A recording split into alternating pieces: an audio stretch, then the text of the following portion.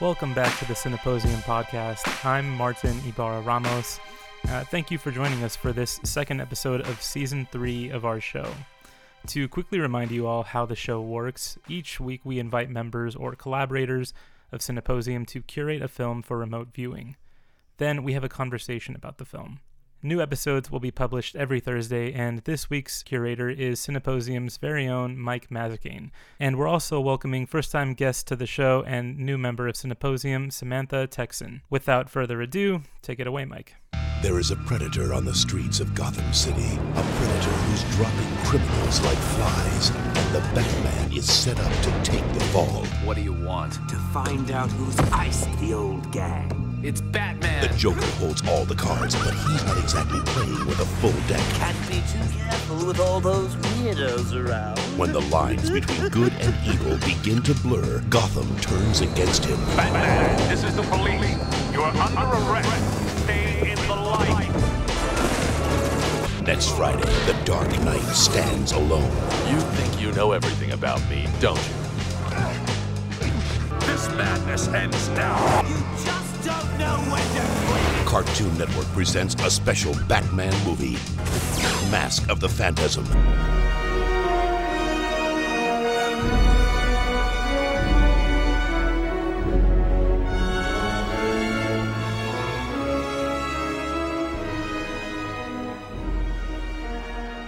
Batman Mask of the Phantasm wasn't supposed to be like this. It wasn't supposed to be a theatrical animated film. What started out as a 4x3 direct-to-video feature was changed to a widescreen theatrical feature midstream, resulting in an anemic Christmas 1993 box office run. Through it all, though, Mask of the Phantasm has endured to become a cult object. Phantasm isn't like other Bat features that came before or after it, obvious differences in medium aside. In the quartet of live-action Bat films that were released between 1989 and 1997, directors Tim Burton and Joel Schumacher probed the Batman side of the ledger more often than not. Phantasm places its emphasis on the man under the cowl, by examining the cost and temptation of the inherent fascism within the cape and cowl, through the emotional life of Bruce Wayne, not the other way around. By interrogating the man underneath the cowl, Mask of the Phantasm is able to tell a quintessential Batman story. Surprisingly, perhaps controversially, its closest spiritual sibling is Batman v Superman: Dawn of Justice, wherein an older, cynical Bruce Wayne's personal failings cast a dark shadow over his symbol as he deals with the presence of the Man of Steel. In a stark contrast to other Bat media, pay attention to how powerless this Batman is, perpetually reacting to the plot machinations of the titular Phantasm, an angel of death who is running Gotham's criminal element through with their hooked scythe. The detective is always on the back foot, trying to clear his name and figure out what this newcomer really wants, and that's before the Joker gets involved. With Batman displaced, the film explores the tragic quality of Bruce Wayne and his promise, not as a means to show traumatic events and yet another Wayne murder, but to finally represent the burden he feels, eternally looking for supernatural validation from his parents. A twist of fate encounter with Andrea Beaumont, however, throws that entire order into disarray as he begins to question not just if he could be Batman, but should he be. Eventually prostrating himself before his parents, asking for emancipation from his promise, in Kevin Conroy's best work as the character. It doesn't mean I don't care anymore. I don't want to let you down, honest, but it just doesn't hurt so bad anymore. You can understand that, can't you? It's different now.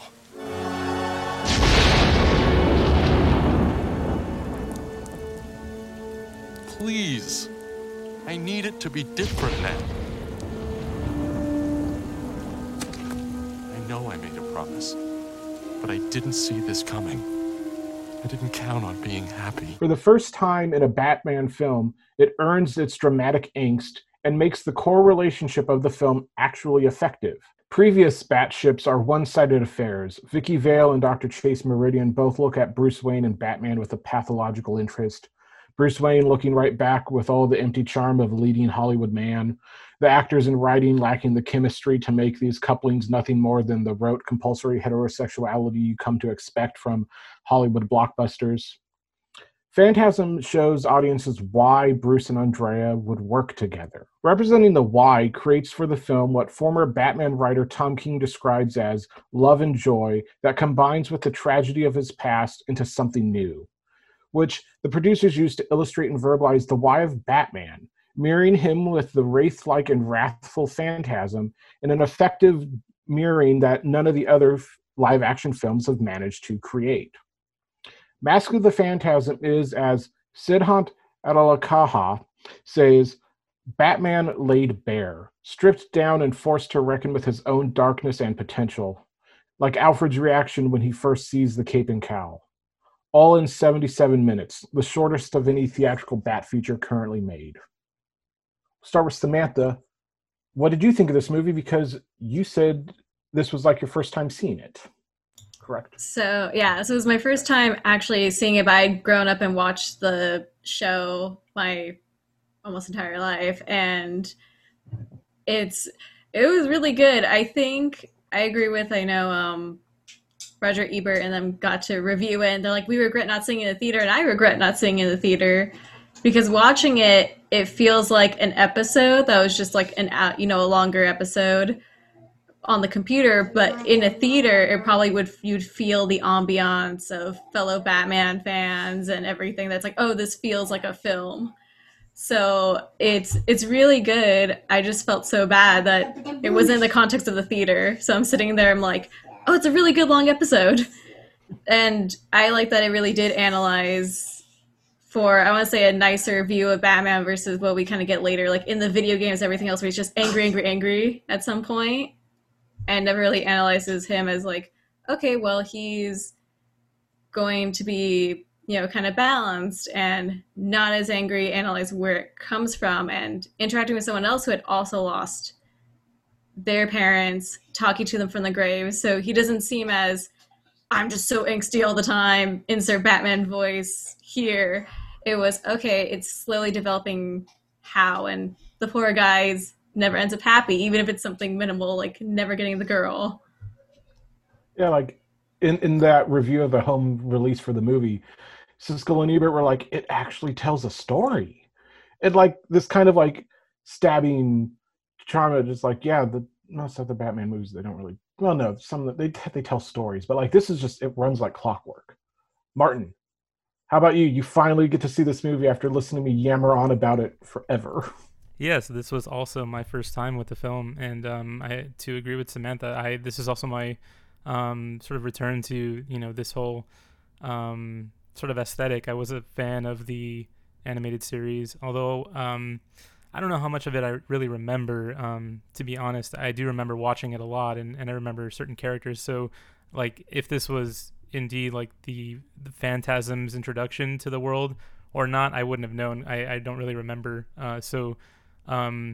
What I'll say is, first and foremost, I really enjoy just being back in this whole like world, the animation style, the voice actors that we get. I also really appreciated, actually, one thing in particular was the sound design and that of the voice of the Phantasm, which I think, to again agree with Samantha, actually the theatrical experience of that I think would have been really interesting, because it I wasn't really expecting it, and I pay attention to those kinds of things and really enjoyed it. And also the music really stood out to me too. I thought across, I was just really felt back in the world and really enjoyed, if we can call it a score, the score throughout the film. So it was interesting that I wasn't really sure what to expect with this, and that attention to Batman Bruce Wayne's origin felt familiar, but I think this very much stands on its own. It felt different than the same sort of scenes, the chronology of scenes that we usually get in a lot of Batman origin stories. This felt like a particular moment within that timeline, and I really appreciated that. And as you say, kind of spending time with Bruce Wayne, and as well as the kind of shared trauma that he has with Andrea, and what goes on within that relationship. I really enjoyed it, and I was surprised by how this felt like something very familiar but very different for me from what I've seen before. So I'll leave it at that for now. I kind of wanted to like unpack the Andrea of it all, because like and I wrote a longer version of the note, but I made this little aside that the next after her, the next great Batship is with Chris O'Donnell's Dick Grayson, actually, and like it's kind like it's somewhat tongue in cheek, but also like I'm incredibly serious because that's like Batman's next great relationship in the films, and how women in Batman movies just that's a terrible role. Like it's all one sided, not quite damseling, but like they are objects to be saved than characters to want and desire their own things. Like even like Anne Hathaway's Selena Kyle gets like that way in the end a little bit. And it just like I did this whole Batman rewatch a couple years ago, and like the thing that just kept uh reinforcing for me was just like how lacking in chemistry whatever Bruce Wayne and whatever big major Hollywood actress they brought onto this movie just they had. And it's just like, oh, because like I was watching Batman Forever a couple weeks ago actually, and I texted Alex, the co-host of this podcast, and was like, "There's no hetero explanation for Val Kilmer's Batman in that movie," and it's so like it's Joel Schumacher making the movie, so I'm pretty sure he was like, "Yeah, there isn't," but it's just like in these movies, it's just like they force this just compulsory heterosexual relationship into these movies. And I'm just like, maybe if you took it out, it would be better. And in this one, like they do the basic stuff. Here's why they work together as a couple and why they'd want to spend time with each other, which is my biggest critique whenever I love rom-coms and romance movies. And most of the time I'm just like, but why are these people together besides them being pretty? Yeah, agreed. I think it's something kind of to what I was trying to express when I just gave my sort of reaction. Is there are things that feel familiar, certainly, in terms of like the kind of attraction that's kind of built immediately within Bruce Wayne and his counterpart, and but to your point, I think the character work is what stands out.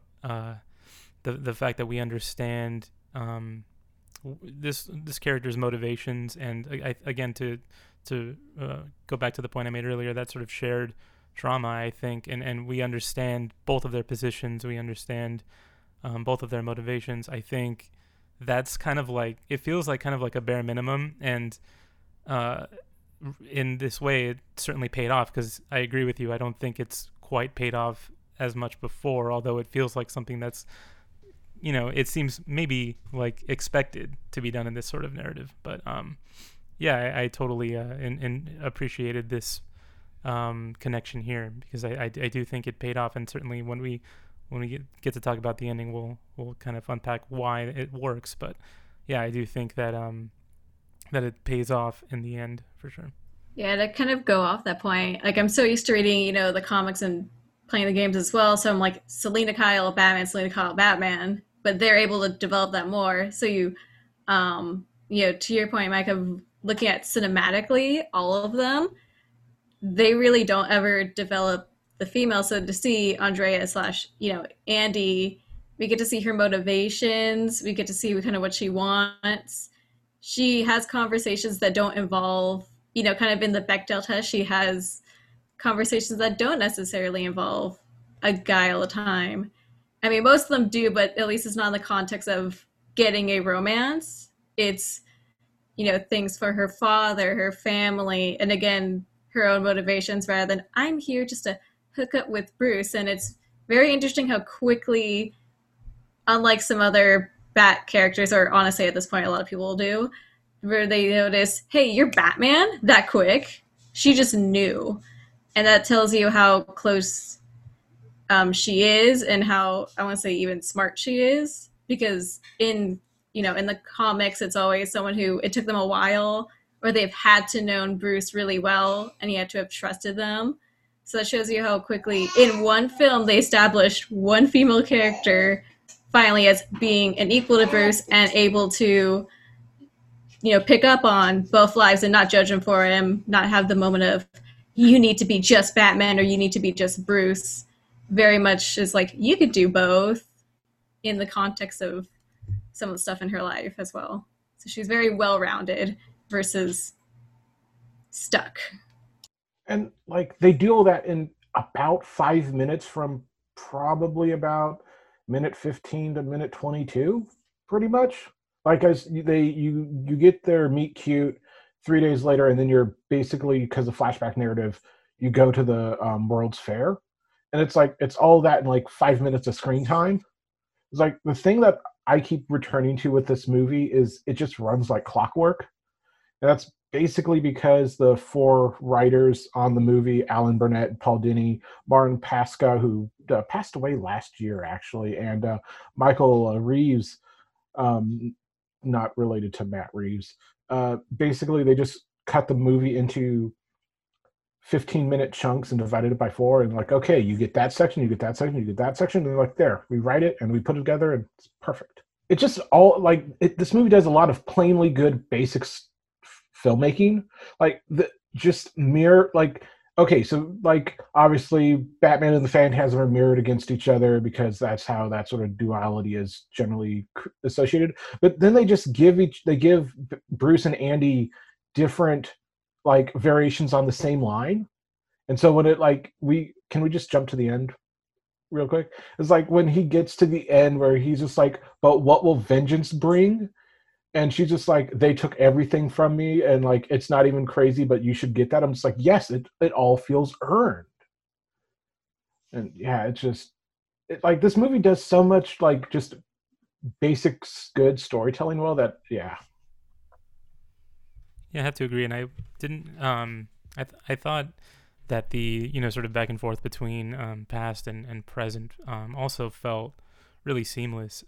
I picked up on it right away and never really felt lost. And I do agree also that the film does kind of move real quickly, but in that I felt pretty engrossed, and I felt like I certainly could be sort of taking my time with it and kind of becoming invested in it all, because I think because it was so introspective and because we get these character moments rather than, I mean, there's a decent amount of action in it, I'll say, which maybe were the moments where I don't want to say that I didn't enjoy as much per se, but just that I wasn't maybe particularly as invested in. It was those character moments in particular that I was really interested in, those more quieter moments and introspective moments. And I think all of that really enabled it to pay off in a way that made the shorter length of it, although I could have spent a longer time with it, I think it felt really refreshing and worked really well for me. Yeah, it was so interesting that, again, unlike every other Batman media, like I'll even say the comics, and again, I'll go back to the video games, so the Arkham series, it's all about fighting Batman, but never really having a moment of, hey, Batman, how are you holding up? What's your point of view? And it's really, also interesting because in the other mediums, they do the revenge angle, but they make him like the angry revenge person. I'm like, that's not the Batman I knew from the animated series as much. And you look at it and you're like, oh, okay, he actually has a moment, his own introspection with that whole line of, the basically like, to Bruce, but how he does it is much different than Andrea, where she's, again, Batman doesn't kill. And that's a scene I love where Gordon runs out and he just says, Batman doesn't kill, so it can't be him. And it's like that's Batman. He takes vengeance to a degree. He's not willing to kill anyone. And they kind of have that discussion where it's like, Andrea, you're on the bad path of what I could have been. So it's interesting to have those character moments versus, okay, we're going to have that for, a couple minutes, extend length of, like, let's say a cool fight scene. But then what you really want from a superhero, especially like Batman, who, unlike the other DC, to bring in the other DC universe people, they're like gods. They're non-human that have to get human attributes. He's a human who just happens to be really smart.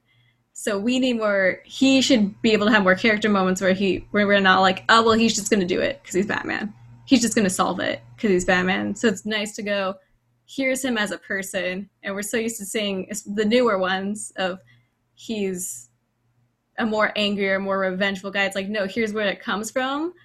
And again, like under Bruce Timm's hand and everything, it's so much nicer to see that he's just not pure vengeance fuel, blinded by anything. He's like, no, this is why I do it, without having to very blatantly say it.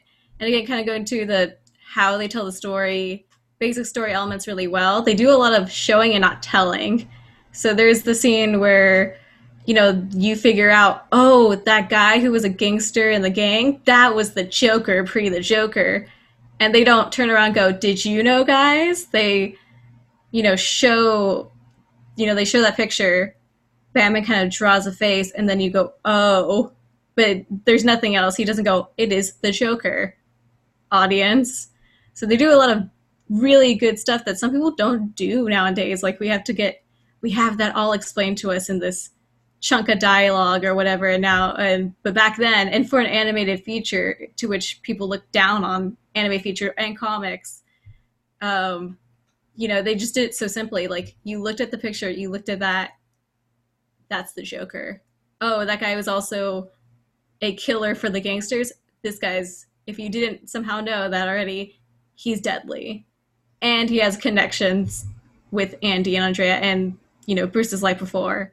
So these are cool story elements they did so well without having to, you know, info dump. Yeah. The animated series is the only Batman like film TV property where I'm like, oh, that one doesn't actually kill, just because like all the other live action versions except for that one and Batman 66 Adam West, they all kill. They're all murderers. Like it's just the only, like I had this long rant about how it's only through the like mollifying logic of action movies that were allowed to be like, oh no, those people, they're not dead because we didn't see the bodies.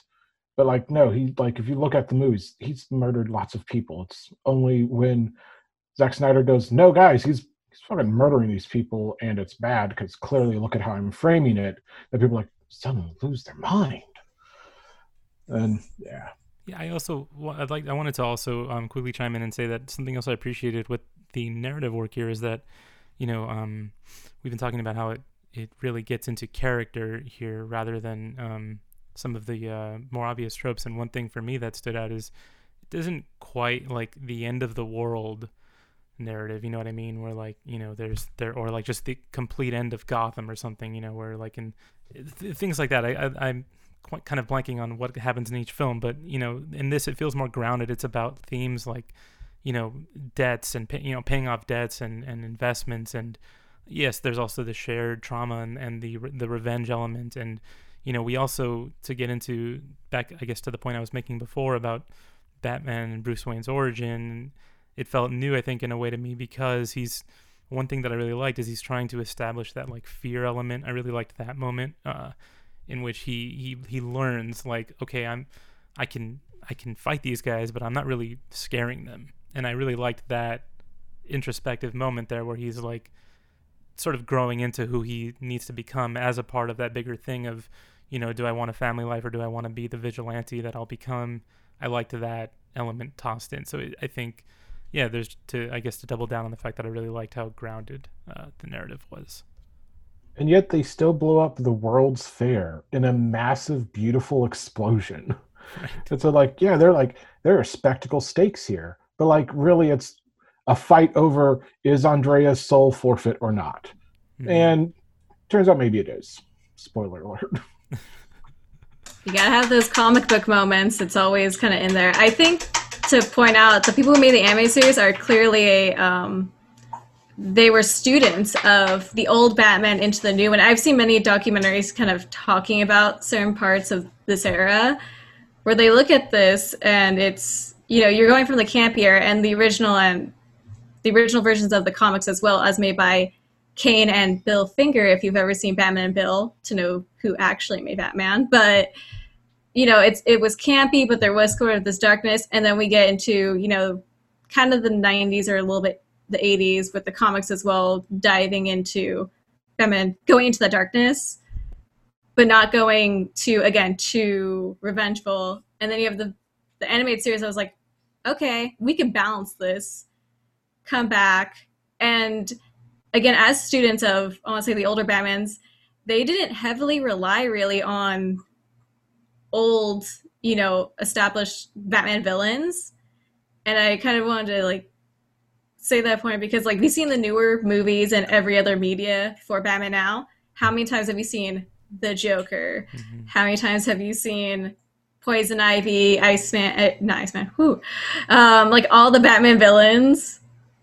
But this movie made its own. So the Phantasm isn't a villain already inherently, or at least even well known in the comics. I completely made up. They even made a Harley Quinn. They're the ones who made Harley Quinn now really popular. So they're smart and they know how to do, I don't want to even use the word like bad guy of the week, but kind of in a sense. But they were always did a good job of how do we flesh out that character so that Batman can not only beat them, but like how will it work out with how you beat them rather than, all right, cool, Batman's going to win. He just punches him, wins. It's like, no, there's always, again, introspection. So it's really cool to see that this is one of the first, actually, I want to say, out of the films I can think of that even came out now, a film that made a completely original villain. The Joker, so Mikey posted the trailer. He's in the trailer, but he's not there for half of that film. And he doesn't come into the end as like the surprise, but he's not the main character. It's still Batman and Andrea. So that's really cool that, again, being students of the comics and seeing everything go out, it's so interesting just to see that this is what they came up with. A really good, solid film that can stand on its own without you going, I need to go see Batman's parents get murdered in front of me again. And I need to know who all these villains are. You don't need any context. They give it to you without it being too much. And that's so good about this film. Yeah, totally agreed. Andrea Beaumont will be making her DC mainline universe debut actually in Batman Catwoman #1 by Tom King and Clayman which comes out in December, actually. Like, she's been around for like 20, 25 years now, basically. And like, she's only just now showing up in the mainstream comics, which is kind of absurd because there's so many people like, I'm going to write my fanfic of Ben Affleck Batman fighting the Phantasm. It'll be perfect. I'm just like, oh, buddy. The last thing I kind of wanted to get to just was how much the scene where he like basically he's begging at the gravestone of his parents, and that scene is just this wonderfully dark moment where he's just like, I didn't expect to ever be happy. And like, that's the thing in all the other Batman movies that we never get, is this idea that he's happy. In Burton Batman, he's mentally deranged. In Forever, he has no idea who he is. In Robin, he's also, once again, just kind of like, I'm a dad now. I don't know how to deal with partnerships. This is new to me. In Begins, in the Nolan trilogy, he's just always just on vengeance. And then in Batman v Superman, he's just like, oh, I am consumed by xenophobic fever and rage. So definitely not happy. And just like in this one, they're like, oh, we get to see Bruce Wayne be happy for about 5 minutes because we get to see why he would want to be with Andrea. When you look at the character of Rachel Dawes in the first two Dark Knight trilogy films, like, there were like, okay, to their credit, in Begins, they do develop the kid relationship, why he would be attracted to her because of that to a degree, but like, she's not really her own character. And that just gets even more pushed to the front in the Dark Knight. But outside of her, like, it doesn't really work. And he's never happy. And in this one, he's allowed to be happy like 3 times. And each time it just gets ripped away from him. And you're like, oh, that's why you're still Batman. That was the point I was going to make. So I totally agree. It felt like this, for me, it felt like a really refreshing and relieving moment to have this like period with Bruce Wayne where he's just genuinely happy, and like, and we understand why he shares this connection with this person. And so to the point you were just talking about, I was going to bring up as well that, that although we do get that backstory, we don't get much time with that character otherwise. No, there's no real introspection. There's just really not enough writing for that character to understand fully who they are. And the same goes for, I think, in Rises at the end when, Bruce Wayne and Selena Kyle are, kind of off on their own and like with these new identities, I assume, or whatever. But, the same goes with that character. We don't really get that character fleshed out very much to the point where we really understand their connection or understand the degree of happiness that Bruce shares with her and in that relationship, or what their life looks like now. It's really just, I don't know, it's kind of like open to interpretation, I guess, but to a degree that I almost don't care in a way, which is kind of sad for me to say, but if I'm being truthful, I guess that's how I feel. Like the live action Batman films, the 89 to 97 cycle at least, and well, okay, afterwards, but like they're all you're supposed to understand them on the level of star power. And like, why is Batman with Selena Kyle at the end of Rises? Oh, because it's Anne Hathaway and Christian Bale. That's why. And in this one, it's Kevin Conroy, who we don't see, but we hear his voice. And it's Dana Delaney, because she plays Lois Lane in the Superman animated series, who, like, two fairly obscure voice actors, like, much love to Kevin Conroy and Dana Delaney, but like they're not exactly mainstream icons the way Christian Bale, Val Kilmer, George Clooney, any of the Batmans are, or like anywhere near like peak early 90s Nicole Kidman was in Forever. Like I'm just kind of hung up on like, why did Nicole Kidman take that role? She just looks so confused in this movie, like, what movie am I in? I'm in a serious role. I'm a serious actress, and then this whole movie's going on around her. Yeah, there was so much of like that star power thing in the other films that it's glad, like, when it's an anime piece, yeah, you don't see them. And then also this is before we do that whole celebrity voice actor thing. So imagine if that was the case now, it would have been like, oh my gosh, Batman is played by blah, blah, blah, blah. And I think that kind of happened with the Lego Batman movie a little bit, which is when I just remembered it's maybe probably a happy Batman piece. But again, to their credit, it's like, oh, here's people that you don't see their faces. They're carrying this film. Some people apparently I've read some reviews, they're like, oh, the only good one was Mark Hamill's Joker. I'm like, he is the Joker. That is the Joker voice everyone hears. There's no way you don't hear it. But it's like, you don't unhear Kevin Conroy as Batman. He is forever Batman.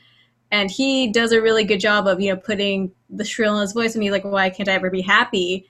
And again, we see him happy, and it's so rare. And anywhere from comics to even the newer animated series, kind of the post that era where it's coming out like straight on DC and stuff, which incredibly more violent stuff. Like, Batman's never happy there either. And he has a bunch of his kids around him. So it's like, wow, you're never happy. Here's you being happy and losing it, not because of anything that's your fault. Also, I want to bring up, because in the other films, it's something somehow related to him. Oh no, your enemy killed your girlfriend. Oh no, this. It's like, oh, that's actually all kind of, I don't want to say her fault, but she chose vengeance, and she was like, okay, bye. And it wasn't, it wasn't a sense of anything that's your fault, Batman. Feel bad, be in sorrow forever. It's like, no, he got to be happy. It was just unfortunately taken from, just like his parents, without it having to be a death also. Unlike the people really love the Christopher Nolan pieces, but I feel like he has a habit of killing off the females.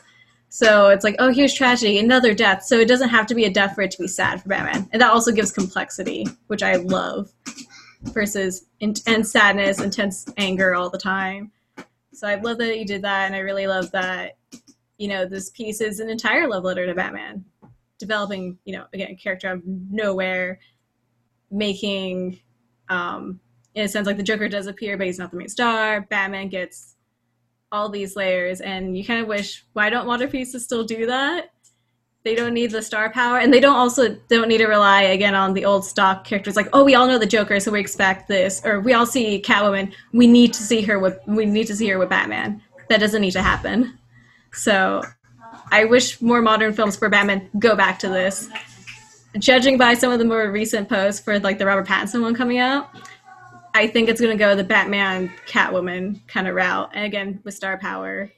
So I'm hoping that's not what happens anymore. Let's go be a student of the old Batman. Maybe that's where they need to go. Joe, the dialogue for Mark Hamill's Joker, the double entendres and the punning is great. Paisan into my Casa Nostra es you Casa Nostra. It just so many good little puns. It's delightful. So is there anything else you guys wanted to talk about, or Why is there no Nightwing movie? Dick Grayson, best son, best boy, arguably also randomly promoted to have the best ass. It's Tim Drake, and I will fight you. Well, okay, fine. I'll accept that. I'll accept that. But also, don't know why they always promote Nightwing booty everywhere. I appreciate it, but it's just there. So Yeah, where is it? Where's my Nightwing movie? Gail Simone, and she knows how to rule the internet. So, like, I just realized, like, this is the first animated film we've brought to Symposium. And, hey, we chose a good one. So, yeah. But it's just, like, this movie shouldn't... I should not be bringing this up in a UCLA... Well, like, no, I would be doing that because I'm a superhero guy.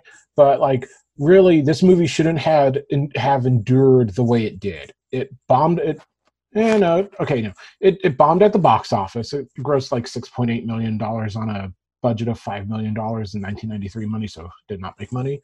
But, like, everything about this movie's production and the fact that it is an animated movie and we exist in an environment where animation is looked down upon wrongly, it should not have endured the way where everyone goes, oh yeah, that was like they put out an animated Batman movie in the theaters. It would have been a fun trivia point that like annoying nerds would bring up at cons.